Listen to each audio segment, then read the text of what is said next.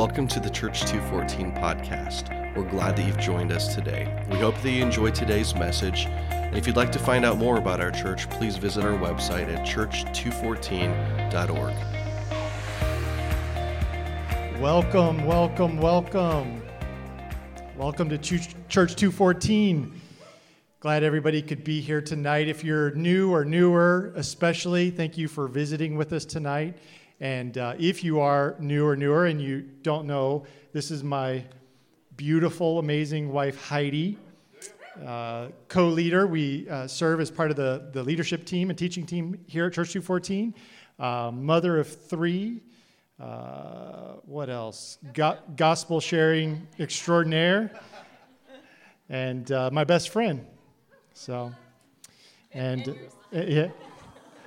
And that's my boy. And I'm her husband, and I'm just good with going with that title. So, well, yeah, we're just so glad that you could be here with us tonight. We're going to continue in our series, The Simple Gospel, this week, and it's going to be a little bit different format than we've done in the past. So tonight is really a conversational and practical approach to sharing the gospel. So tonight it's going to be the both of us sharing, and as we were preparing, it hit me that our story is the story of the gospel, like the way that we met. And so if you've heard this story, be patient with me, but it is kind of a funny story. So I was 22 and single, and my mom calls me up out of the blue and says, hey, Kip, you should come to Savannah, who's my youngest sister's soccer game. She says there's two, she has two coaches, and they're both really cute. And so a couple weeks later goes by, and I show up on a Saturday at the soccer fields and pull up a lawn chair next to Mom, and I'm like, all right, Mom, what are we looking at? And she literally smiles, and she goes, well, I've done some research. I've done some digging, and turns out they're sisters. But one of them's married, and one of them's single. I'm like, all right, that's good intel, Mom. Which one's the single one? She's like, well, I didn't get that far.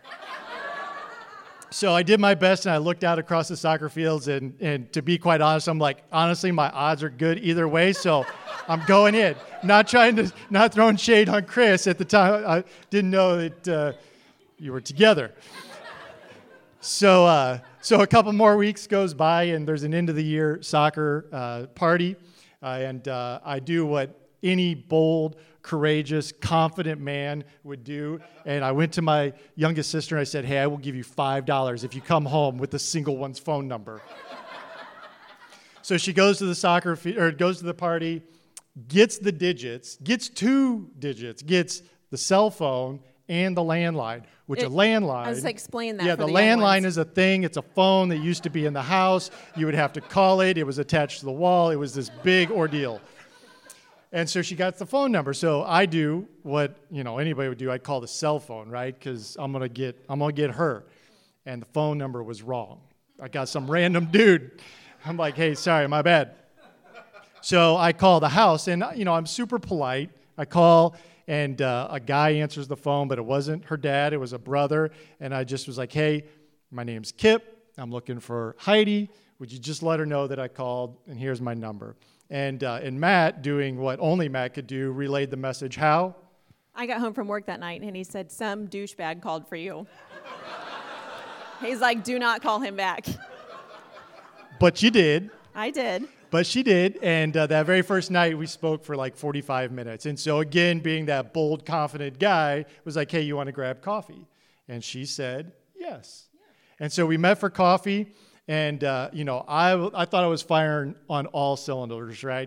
Got the phone number, got the date, got all dialed in for the date night. It was a Wednesday night after class for me. She was going to be at church finishing some ministry stuff.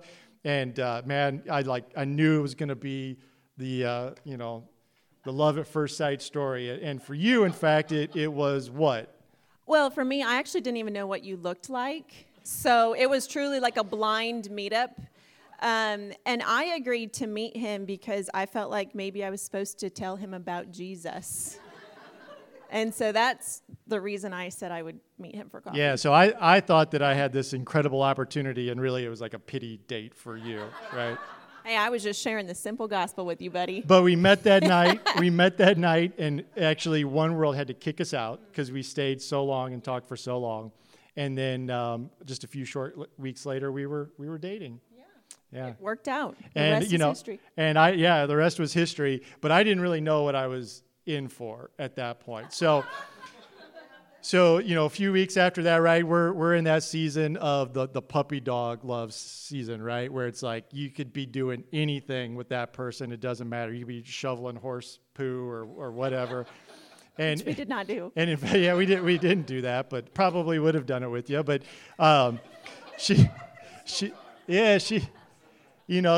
idea of fun was like, hey, we should go serve inner city ministry kids on date night. I'm like, well, I was thinking movie and dinner, but that sounds fine too. But we did end up going to dinner one night, and on the way to dinner, this is when I knew I was in trouble.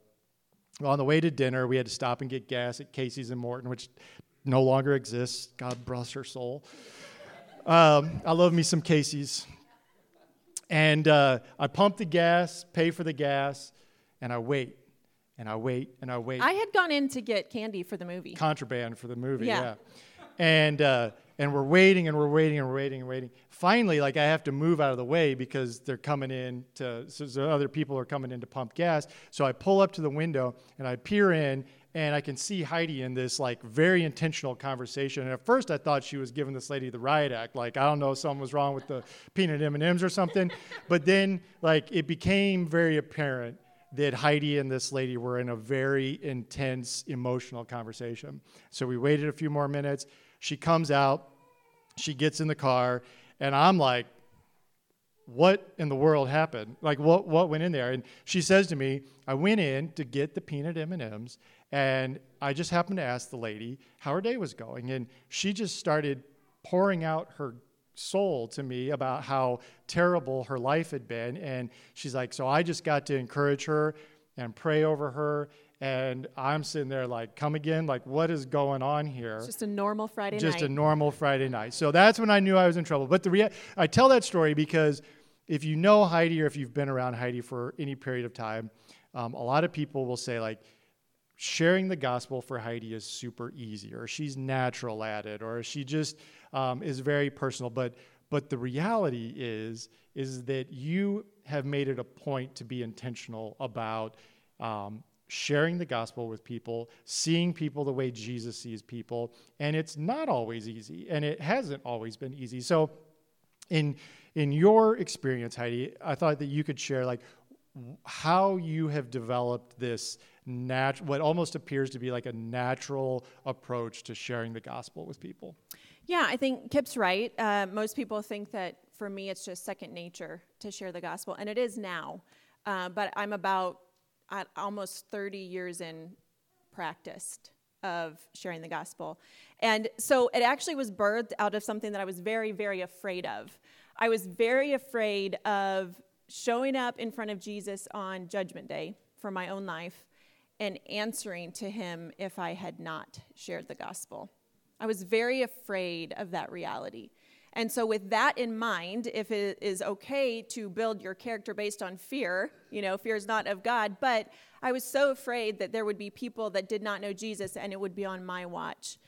And so that's where that boldness started to come from, and why I started to share just really openly the gospel with people. Before we go further tonight, I actually want to do a quick mind exercise with you. This is not going to be weird. I just want to ask you all to close your eyes for a minute. And I know tonight's already been a fairly intimate experience for some of you. You're probably ready to split right now. But I believe there's something in this for you tonight. So I want you to just clear your mind, and I want you to picture this scene as I read these words to you. Your time on earth has just ended. The joy since entering the gates of heaven has exceeded anything you ever dreamed possible. Every direction you look is a celebration of the highest magnitude. The Father God's extreme glory has truly awakened you. The colors of heaven are unlike anything you've ever seen, as if a constant sunrise and sunset, yet even better somehow. The faces are more beautiful than anyone you've ever known on earth. The fragrance of heaven surrounds you and is sweeter than anything you've smelled before. Yet you recognize this fragrance. You realize that the same fragrance existed on earth, but you only noticed it a time or maybe two your entire lifetime. And the thought hits you. There was more of Jesus' presence on earth than you ever took time to notice. Jesus has been smiling at you since the moment you stepped foot into his presence. He is the fullness of joy. You've been speaking with him, and you've never felt love so pure and true. His laughter, oh my goodness, his laughter. It is something you never thought to imagine, yet somehow you would never possibly be able to live without the sound of his laughter. He picks up what looks to be a nice leather journal and he hands it over to you. You immediately notice that your name is engraved on the cover. This prize of extreme worth, your name engraved by the Father's hands. You begin to tremble due to the mere holding of this item the Father has created. Jesus smiles at you. His eyes are sparkling. You did not know joy could be this true. Open it, Jesus says. You open it. You're shaking. You've never held something more holy. Your name is written with perfection and a date alongside it. But you ask Jesus, why this date? I don't know this date. This is before I was even born. He laughs and he tells you that everyone asks that. He said the angels wagered you would ask the same. Jesus says that is the date we knew you, the date we named you here in the heavenly places, the date you were in our minds. You have never felt more seen, never this known. You wonder if you should ask Jesus about that no tears in heaven thing you think you read about once, because you're pretty sure tears are about to spill. Then you see your date of birth, and then names and dates and locations. You're reading the names, some familiar to you, some well-loved by you, some unknown, some strangers. Who are they? You realize the locations are places you've journeyed to and from, places you know well, others you merely visited a time or two, restaurants, churches, workplaces, school, vacations, your home addresses. You see names you do not recognize and dates and locations by them, yet you know their locations. You look up at Jesus and he's grinning, and you ask, what is this? What do these names and dates and locations mean? Why are they in a book with my name on it? And in a tone more loving than any words you've ever heard spoken, Jesus pulls you into an embrace, and he says to you, well done, my good and faithful servant. These are the souls we assigned to you. And as you open your eyes, I want you to picture the names in your own leather journal that Jesus might get to hand you someday, people whose lives you've influenced. And I want us to take the next few minutes that we have here together to set in stone the commission Jesus gave us to seek and save the lost, to create disciples. Matthew 28:16 says, Jesus came and told his disciples, I have been given all authority in heaven and on earth. Therefore, go and make disciples of all the nations, baptizing them in the name of the Father and the Son and the Holy Spirit. Teach these new disciples to obey all the commands I have given you, and be sure of this, I am with you always, even to the end of the age. And so Jesus told us to make disciples, and my question is, how is that going for you? How's that working out? Believers, this is a question for the believers of Jesus in this room. How is that going for you, creating disciples? You know, it terrifies me to think how many books might have to be in heaven for the names that I've missed. You know, like how beautiful this thought that there would be names written in a book of people I've influenced. How terrifying the amount of shelves might be needed with the amount of names in books of people I've missed. And I wonder if in God's extreme grace, if he is willing to reassign those names when I've missed an opportunity. So when I interact with somebody in a public setting and I hear the Holy Spirit speak to me, and I let my fear of man or my concern of what they'll think about me, or maybe you're too shy, what happens to that name? Does it get reassigned? Does God give us a second shot? Do you know, sometimes, I know this might sound crazy to you, sometimes I actually pray for the names of the people that I've missed. And I ask Jesus to either give me a second shot with them or to send someone else. because I can't bear the thought that they would burn in eternity because I missed it. And that might sound dramatic, but I think the reality is eternity is pretty dramatic, especially hell. So I want to say, why do I share the gospel? As an individual on a planet with plenty of people doing their part, why do I share the gospel? The first reason is real simple, just because Jesus told us to. And that alone should be enough for us. The second thing is that I absolutely do believe there are souls assigned to me. I really do. I believe that there are people that God has put in my path for me to reach, and no one else is coming for them. It's my job. So that's why I do it. And I can't bear the thought that for all of eternity, someone might spend it apart from God because of me. Because maybe I was worried I didn't know enough about the Bible when I was younger, or maybe I was worried that someone might think I was crazy, that I would keep quiet about who Jesus is to look better in front of people. You know, this very month, our family, many of you know this, but our family, within 12 days' time, we had 2 godly men step from life on earth to eternity with Jesus. And one of them was my grandfather. I got to share with all of you about him. One of them was my Uncle Mikey.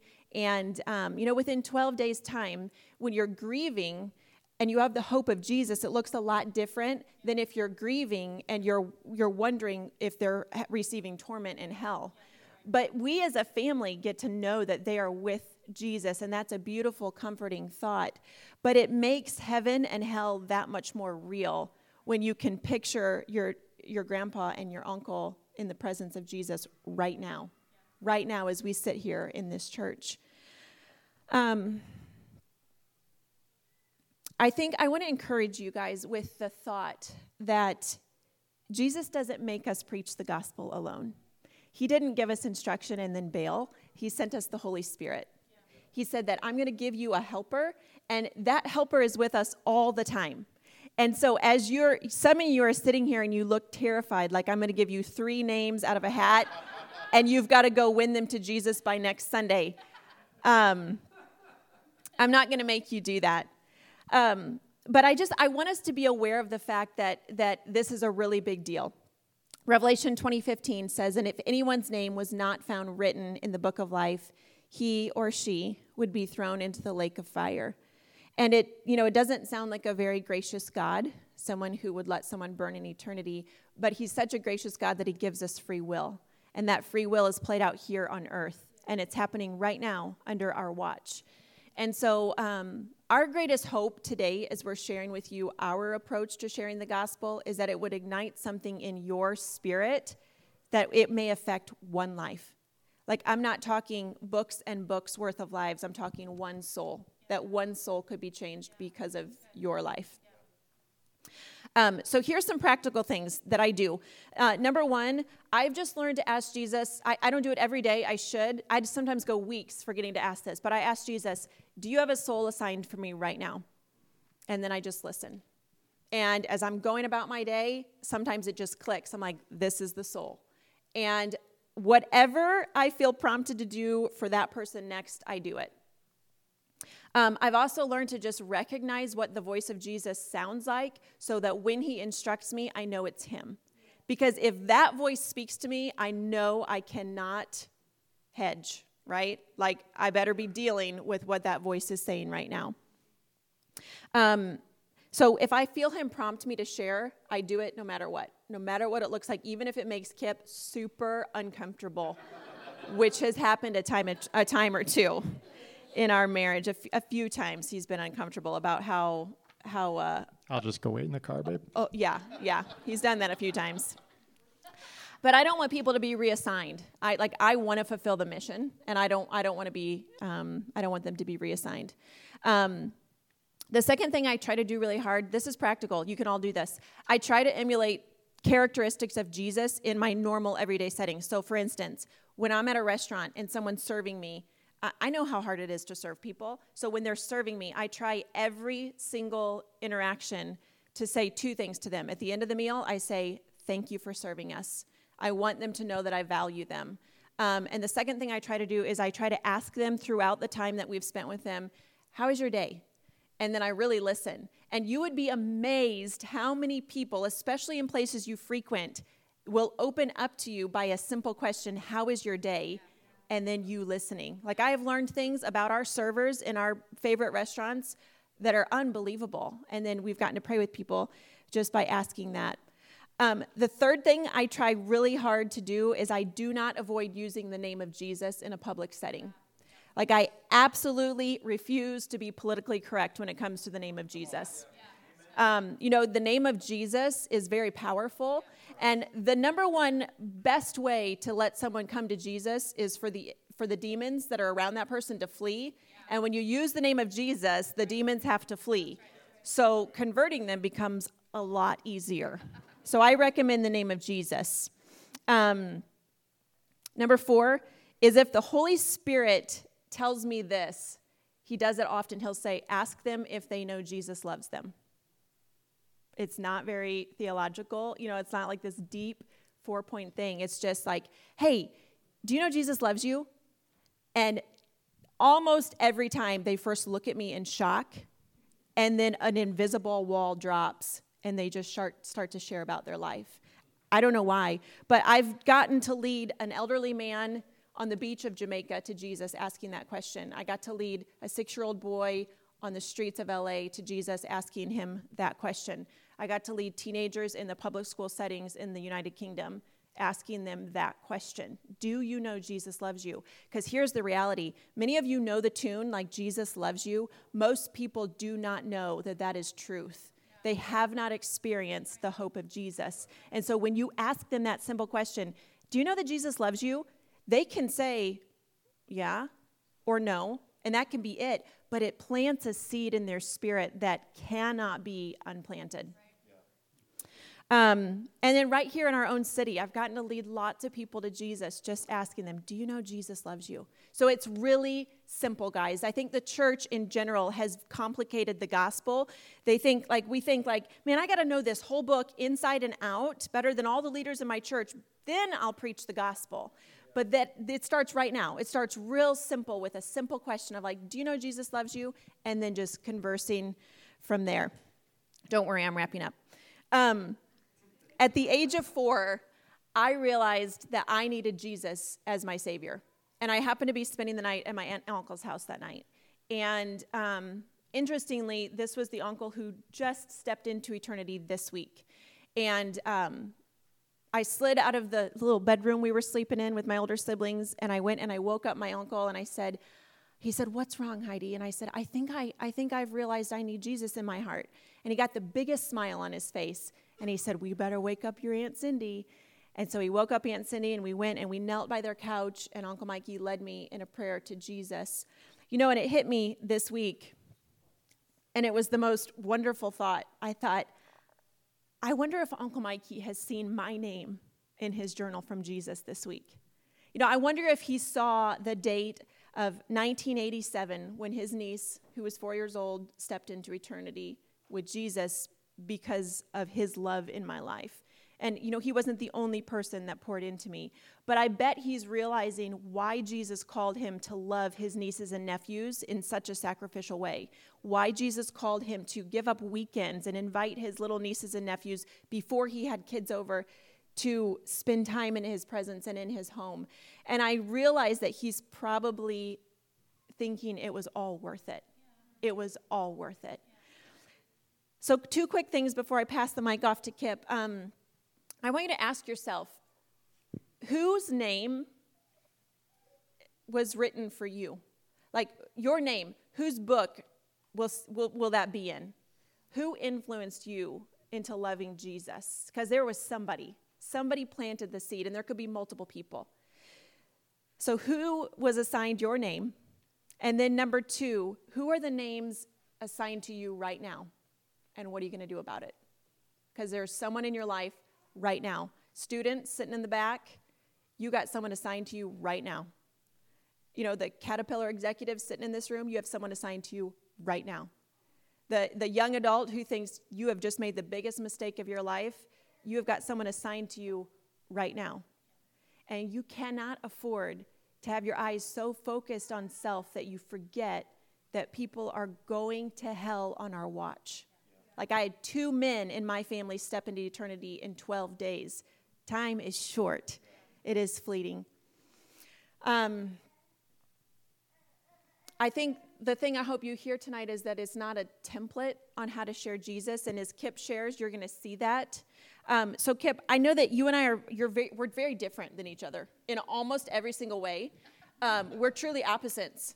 And I want you to share with us some of the things that you've done in order to share the gospel and how it differs from me. Yeah, so that was so good, babe. And, you are, as you've just illustrated, so interpersonal, you crave that intimate relationships with people and creating dialogue with people, which is really, really awesome. And so we're going to take a hard right. We're going to do a different approach. So oftentimes I feel like a story is the best way to illustrate something. So I'll share a story with you. So early on in our marriage, I was working for an organization, and the owner of the organization was a Christian. But what was interesting was that within the organization, with the exception of 1 or 2 people and then myself, it was about as crude of a place as you can possibly imagine working. In fact, if cancel culture was a thing like 15 years ago at this place, they would have canceled this whole business by like 8:30 on Monday morning. I mean, it was really brutal. I mean, like we joke about it, but like disparaging women and minorities and the unborn, and language was terrible. And so as a new, I was the youngest guy there, new employee, I'm trying to figure out, how do I navigate this, right? And so what would happen is many of us would get there very early in the morning, like 6:30, 7 o'clock, and so we would all drink coffee down in this one gentleman's office, and this is where most of the shenanigans would happen. And quickly, I started kind of jokingly pushing back on some of the statements that they would say, right? Not coming with a hard, hey, you can't say that, but being like, hey, that's maybe a little over the top, man. Like, you should try to tone it down a little bit. And then, of course, that would just egg them on anymore. But one thing that would happen is that, as I mentioned, their language was awful, but there was one thing that was just a non-starter for me, and that was a number of them would use the Lord's name in vain. Like, I'm not talking about occasionally. I'm talking about every single sentence with viciousness. Like, you might have been around people like this where they're not saying it casually, like there's almost an anger attached to them using the Lord's name in vain. And that was a non-starter for me. Like, it was not going to happen on my watch. And so I made it really clear early on. I'm like, hey, you guys can do all this stuff. Like, I don't agree with it, and I've made my point clear that I don't agree with it. You can drop F-bombs. I'm not going to get all worked up about it, but this is the thing. I'm drawing a line in the sand. You can't say it anymore. And at first they were kind of like, yeah, whatever. And they were like your cubicle mates. Yeah. So they were right there. Yeah. We're all right here. And, I'm trying to work, and they're just, going on and on. And I don't know why, but, well, I know why, because I carry archery stuff around with me all the time. But at this particular time, in my cubicle, I had an arrow. And in fact, it wasn't this arrow. I should have kept that arrow, though. There was an arrow, and it didn't have any fletchings on it. And I don't know if anybody has held an arrow before, but this is 30 inches of carbon whooping, and it will hurt really bad if you get hit with it. And before I knew what I had done, one day, as they were using the Lord's name in vain, I picked up this arrow and nearly as hard as I could hit the guy next to me with it across the back. And I don't know if his eyes were bigger or my eyes were bigger about what had happened, but he looked at me, and I looked at him, and I said, you can't use the Lord's name in vain. And he didn't again. I wonder why. And so I tell that story because it's funny in part, but because there's something that came out of my time there. There were two men, one being the ringleader of kind of all this stuff, who towards the end of my time there recommitted his life to Jesus and started going to church again, taking his family to church, and he has continued every time I see him since, told me that the reason he recommitted his life is because he saw what Jesus was doing in my life, and he wanted a part of that. And so I never preached to him. I never, said, do you know Jesus? I simply lived my life in a way that he saw the fruits of my life, and he saw that he wanted a part of that. The other gentleman, while he's never, to my knowledge, committed his life to Jesus, one day a few years ago approached me and said, hey, Kip, there's nobody in my life that I could even think to ask this that I respect enough, but would you officiate my wedding? And unfortunately, I wasn't able to because of some conflicts. But I was due with a baby. Yeah, I think that was probably probably it. Was out of country. Yeah. So there was that. Yeah. So the point in telling the story is that, as Heidi said, I think a lot of times when we're looking to share the gospel, we're often in kind of one of two camps, right? We're in this camp of very intrapersonal, wanting to build relationships, really seeing people for who they are, which is absolutely a biblical approach and a great way. And if you have an inclination for that approach, you should absolutely hone that skill. But then there's another camp of people, and I would kind of include myself in that camp, where deep interpersonal relationships, especially with people that I don't know, are very difficult for me and make me feel very uncomfortable. And for a period, it was an excuse to not engage in those relationships. But the reality is that not every interaction that you meet with someone do you have to go to the deep interpersonal relationship thing. And I think we need to simply look at Jesus and his time and his ministry to see that, right? So the first example is Nicodemus, right? So in John, Jesus is meeting with Nicodemus, and he gets into this very deep dialogue with Nicodemus. There's questions and rebuttals, and then questions nested inside of questions. And so they have this very long dialogue where Jesus is very patient in answering these questions, and it's 20 plus verses of them going back and forth. That would maybe be an example of like with Heidi, or if you have that approach where building the relationship is a great way to do it. But then you simply need to look at like the young rich ruler. In that case, the ruler comes to Jesus, and he's like, hey, Jesus, what do I need for everlasting life? And Jesus is like, hey, obey the commandments. He's like, hey, I've done that. And he says, okay, sell all your belongings and commit your life to me. It's like barely 5 verses. Like, hey, this is truth. Go do it. And he moves on. And so certainly if you're on kind of my end of the spectrum, and there's an infinite number of data points between that, like if you're less inclined to be a very like interpersonal person, then certainly there are times when you are called to have those relationships, but it's also oftentimes as effective to live your life in a way that is full of fruit and points people to Jesus, and then simply speak truth, objective truth, simply and plainly for someone, and then move on. Yeah. So with our remaining time here, one of the things that I wanted to point out, and obviously we're getting very, very close to moving into 307, is that for the life of Church 214, we've had, we'll say, a very homogeneous demographic. And when we get to 307, if you've not given thought to this, you should give thought to it. We are going to be in downtown Peoria.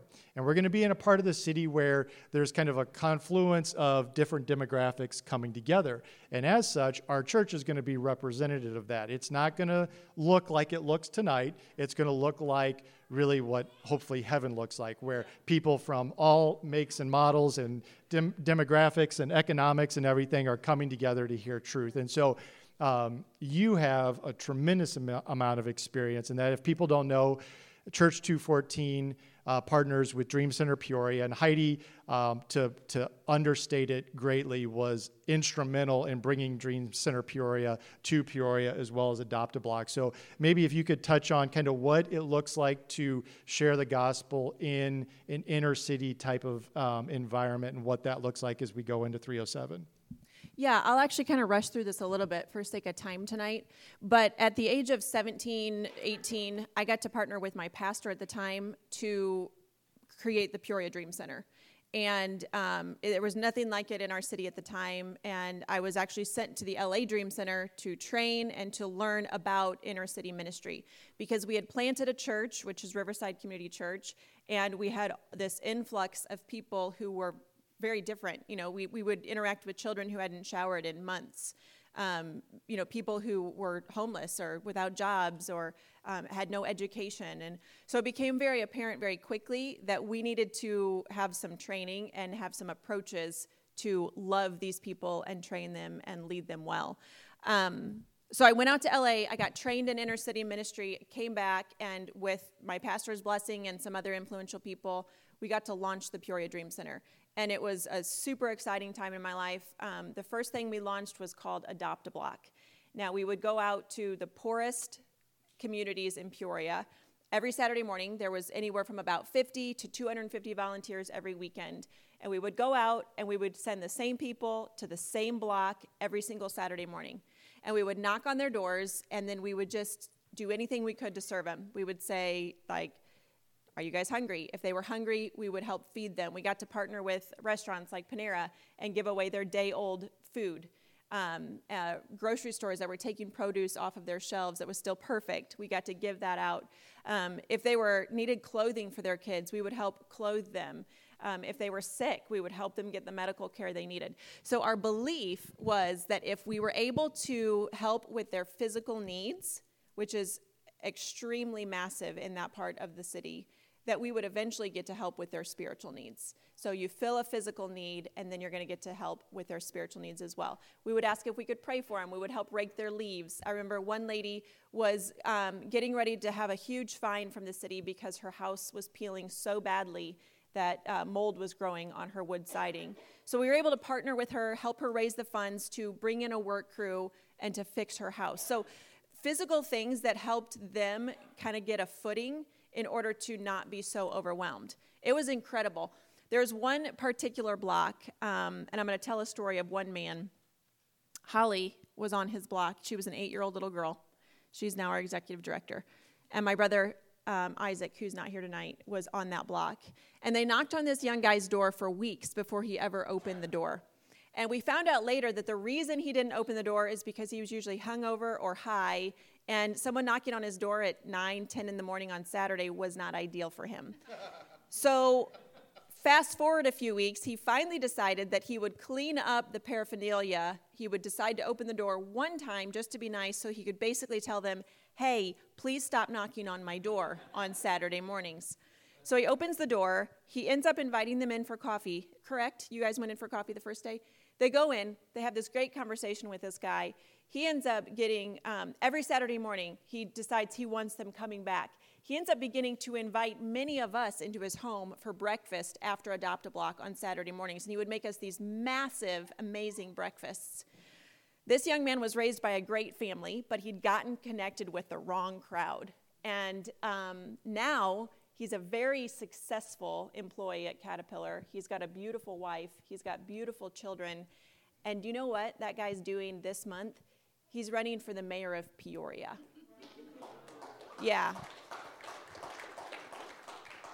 So the point is this.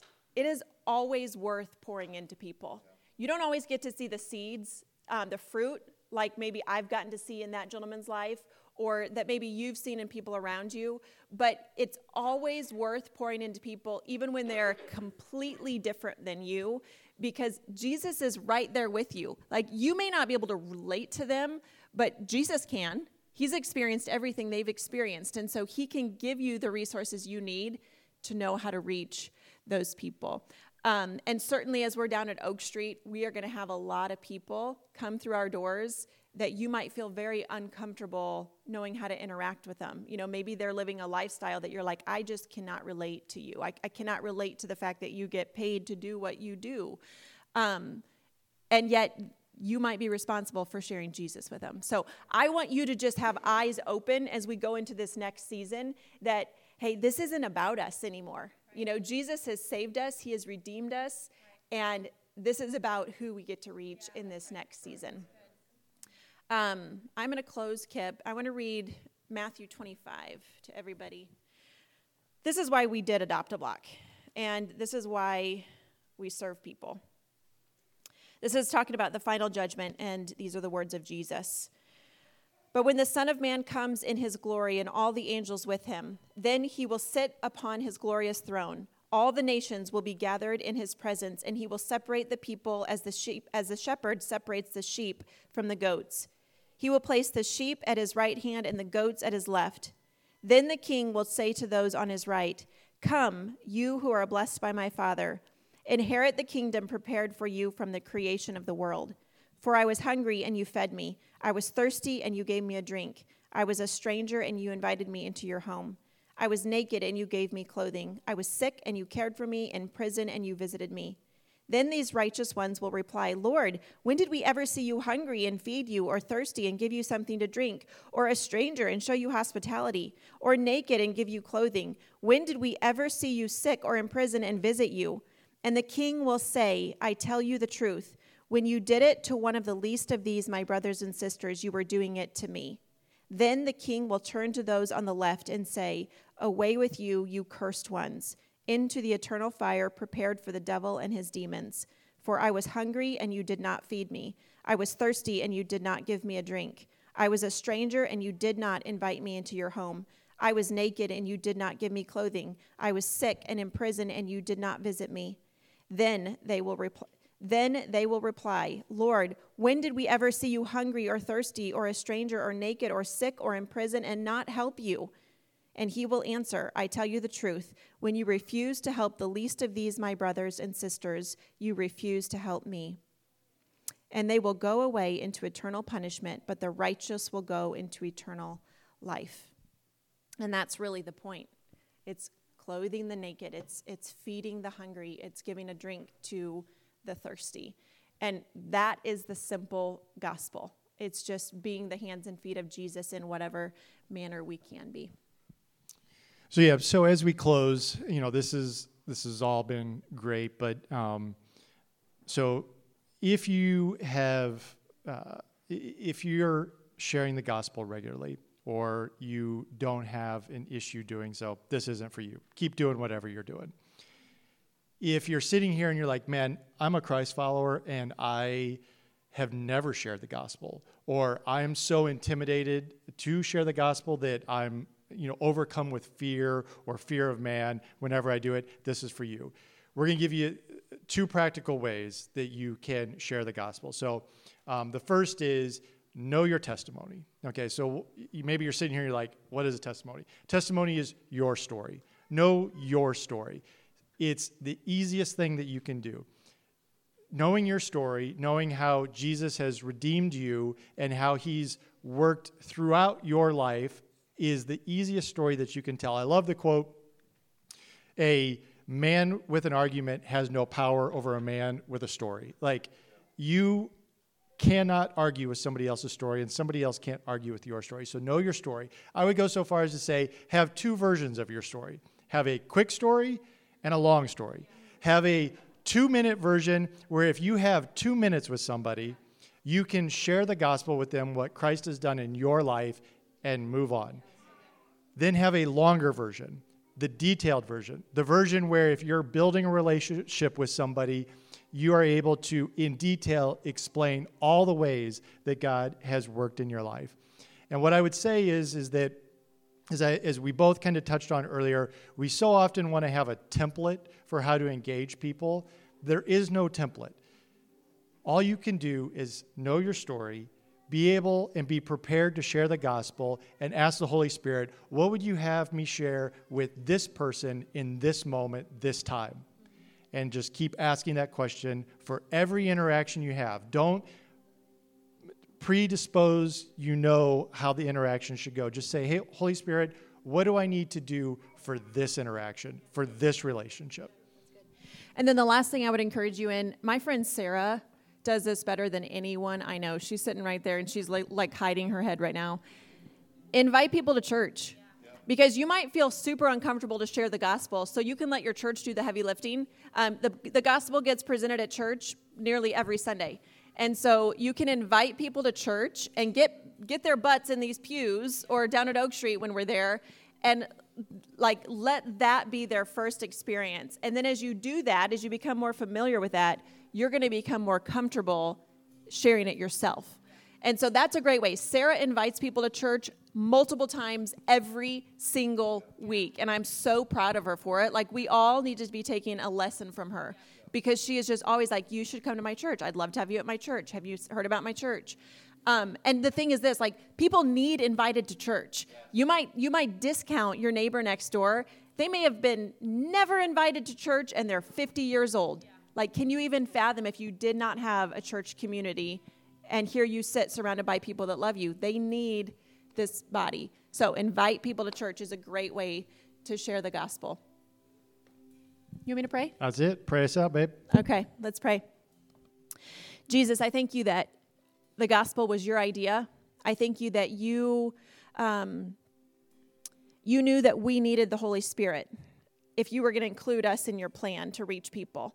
And so, God, I thank you that you give us your Holy Spirit to help us. Father, I pray right now that there would be a boldness come over this church body, that we would become so willing to share your name in public settings.